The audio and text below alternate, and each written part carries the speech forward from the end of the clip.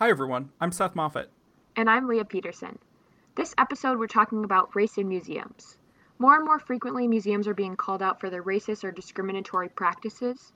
It's obvious that there's a lack of diversity and representation within museums. There's a lot of progress that could be made. Today, we're going to talk about the steps we can take to get there and what has already been done in the last year and within our time period and experience in museums to get there. Yeah, before we begin this episode, Leah and I really want to put out there that we are two white people working in the museum industry, but we strive to create an environment that is welcoming and inclusive to everybody. We understand that we come from a place of privilege when we talk about this topic. So we just wanted to share what we believe that we could be doing better, what we think museums as a whole could be doing better, what conversations need to be had in order for us to decolonize museums further and make them spaces where everyone feels welcome. Definitely. We have privilege and we want to be really transparent about that. I definitely have privilege as a white cis female, and the communities we're talking about aren't our own, but we hope to be allies to these minority communities and just the museum field as a whole and making it more welcoming. That's ultimately, at least at UIPM, one of the highest parts of our mission is a welcoming and educational experience and environment. So that's kind of where we're coming at it from and talking about what we've learned in the last year and in the last 3 years just at the museums, but especially in the last year, having conversations about how we can be more inclusive with diversity and inclusion. And this is not only limited to race in museums, that is the basis of our topic today, but this also has to do with being accessible to disability groups, making sure our staff has disability training, actually going in our spaces and trying to walk through the shoes of somebody else and seeing how this might be welcoming or less than welcoming. So that's something that's really important to us. Right, absolutely.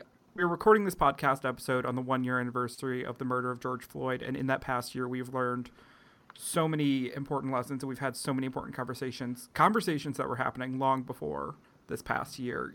Within the past 3 years that I've worked at the museum, we've always had conversations of decolonization and inclusion and diversity. But within the past year, it's really, everywhere it's sparked a conversation. And that's exactly what we needed to see.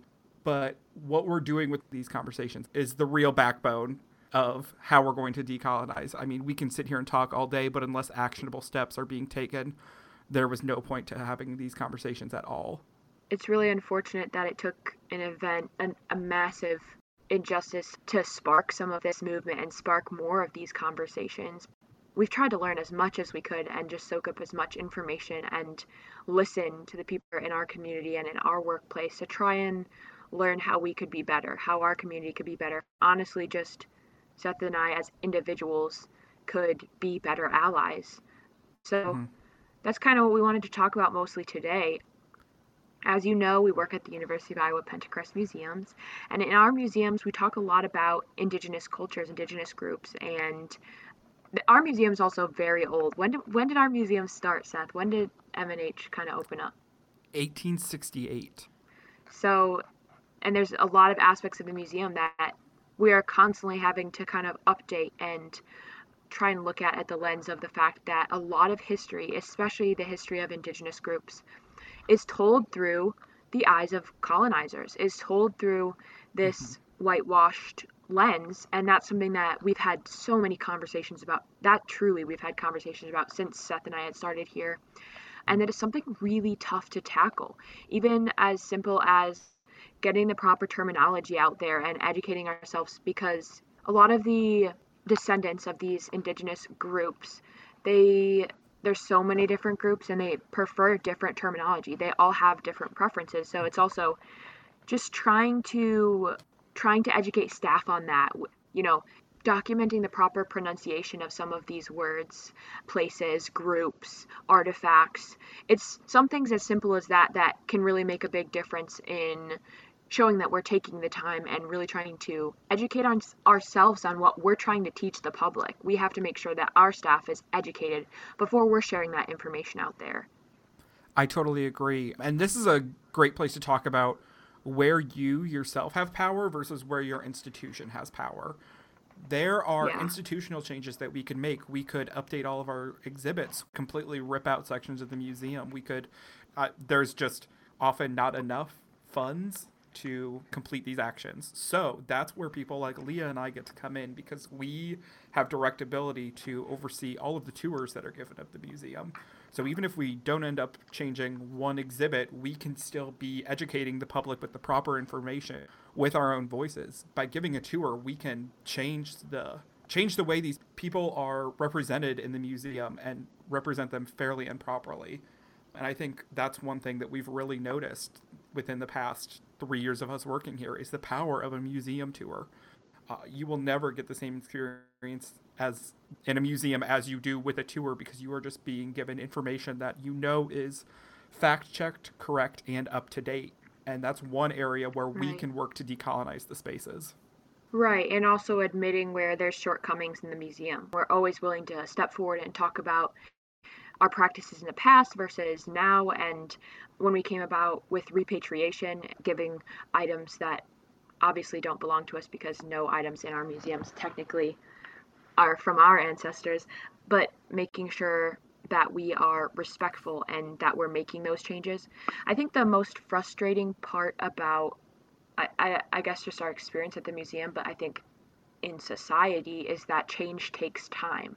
And that's something that Mm-hmm. I've really had to come to terms with, which I'm sure is exponentially more frustrating to people of color, because to me, as I'm starting to become more aware of the issues around me socially, as I'm starting to grow up and become an adult, and I have had the privilege of not having to experience some of these experiences or think about the way we're talking about certain things in museums, is that once you realize it, of course you want to change it. Oh my God, once I realized this is an outdated term for indigenous cultures, or we talked about the people of the late Pleistocene. The display says Mm-hmm. Paleo Indians. That's not necessarily a super acceptable term anymore.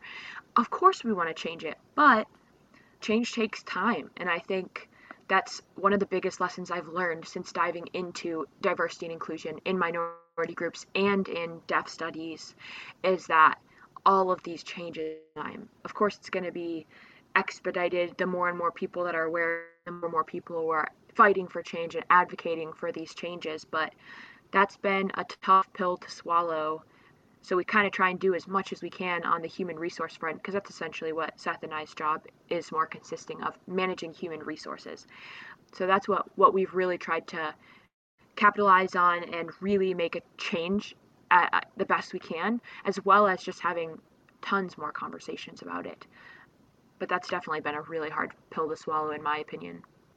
So it's really tough when we think about the time that it takes with progress and trying to have patience with progress and change in society, and especially in museums. But one way that we can really expedite that process is asking members of our community, having conversations, and trying to figure out what actionable change we can make with the resources we have, with the power we have, however limited it may feel at times. So one way we did that was talking with Dr. Heidi Lung, who Seth will introduce. Yeah, Dr. Heidi Lung is the director of the Museum Studies program here at the University of Iowa. I've taken a number of classes with her. She's one of my personal mentors, and she is the most involved museum person that I know. So we knew that coming to her would give us the best advice. Dr. Lung had some great insight on how we can work to decolonize museums. Definitely. We reached out to her and we got some of her thoughts on employment with people of color within museums. As we know, a lot of higher ups are old white men. And not to say that they're not good at their jobs, but they're not going to invoke the same amount of change, and they may not have the same passion, and they definitely will not have the same understanding as members of that community that are faced with discrimination and contemplating this issue on a daily basis. So when we reached out to her, Dr. Heidi Lung had said, in terms of staff, I've seen some changes, but the reality is most museum boards hold all the chips, and they are still white, male-dominated institutions. So that was a really insightful thing for her to say. It's very true. Of course, COVID has really only exponentially emphasized that problem with the museum workforce, as many women and Black, Indigenous women of color and Latinx workers have been impacted the most. So if our higher ups in our executive boards are white men, and there's been a large amount of people, especially in museum work, laid off during this movement, we're losing a lot of diversity.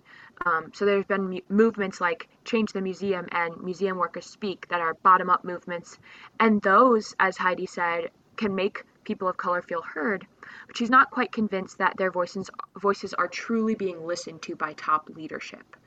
I think that is a very potent point, is that as much as we can speak, or that particularly people of those community and people of color can use their voices, they're not always listened to, especially when those voices get lost by these sort of surrounded, walled executive boards of people following protocol. And when museums kind of become commercialized, that's where we really run into a mishmash of communication, a lack of communication.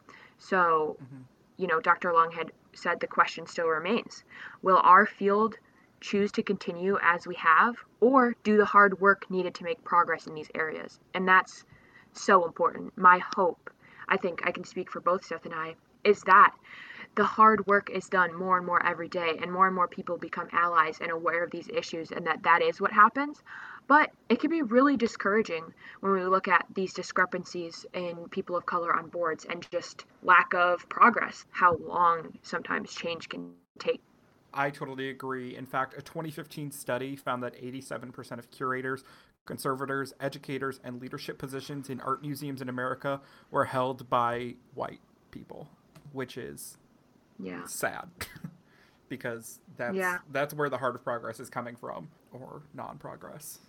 Yeah, it's discouraging, I think, definitely. And the hardest part is just like the fact, I think in my mind, that one hard part is just like that I'm becoming more and more passionate about these ideas now, and that a lot of people in these positions and that have been working really hard on their career in museums, I've only breached the surface with one museum with 3 years of experience. Whereas there are people like our lovely Carolina. She's our education director. She has just joined us within the last year at the museums. She's a person of color who has had experience at a plethora of museums, several museums, in several different positions. Learning her experiences and the vulnerability that she's had in communication and conversations with us about just that same idea of not entirely feeling heard or observing things that other people just don't even think about. So I think that's something that's just really tough, that I think in a way Dr. Long really broached that topic. I completely agree with you. The knowledge and education that we've received from Carolina has completely shaped this podcast, and also many of the lessons that I've learned at this museum have come directly from her.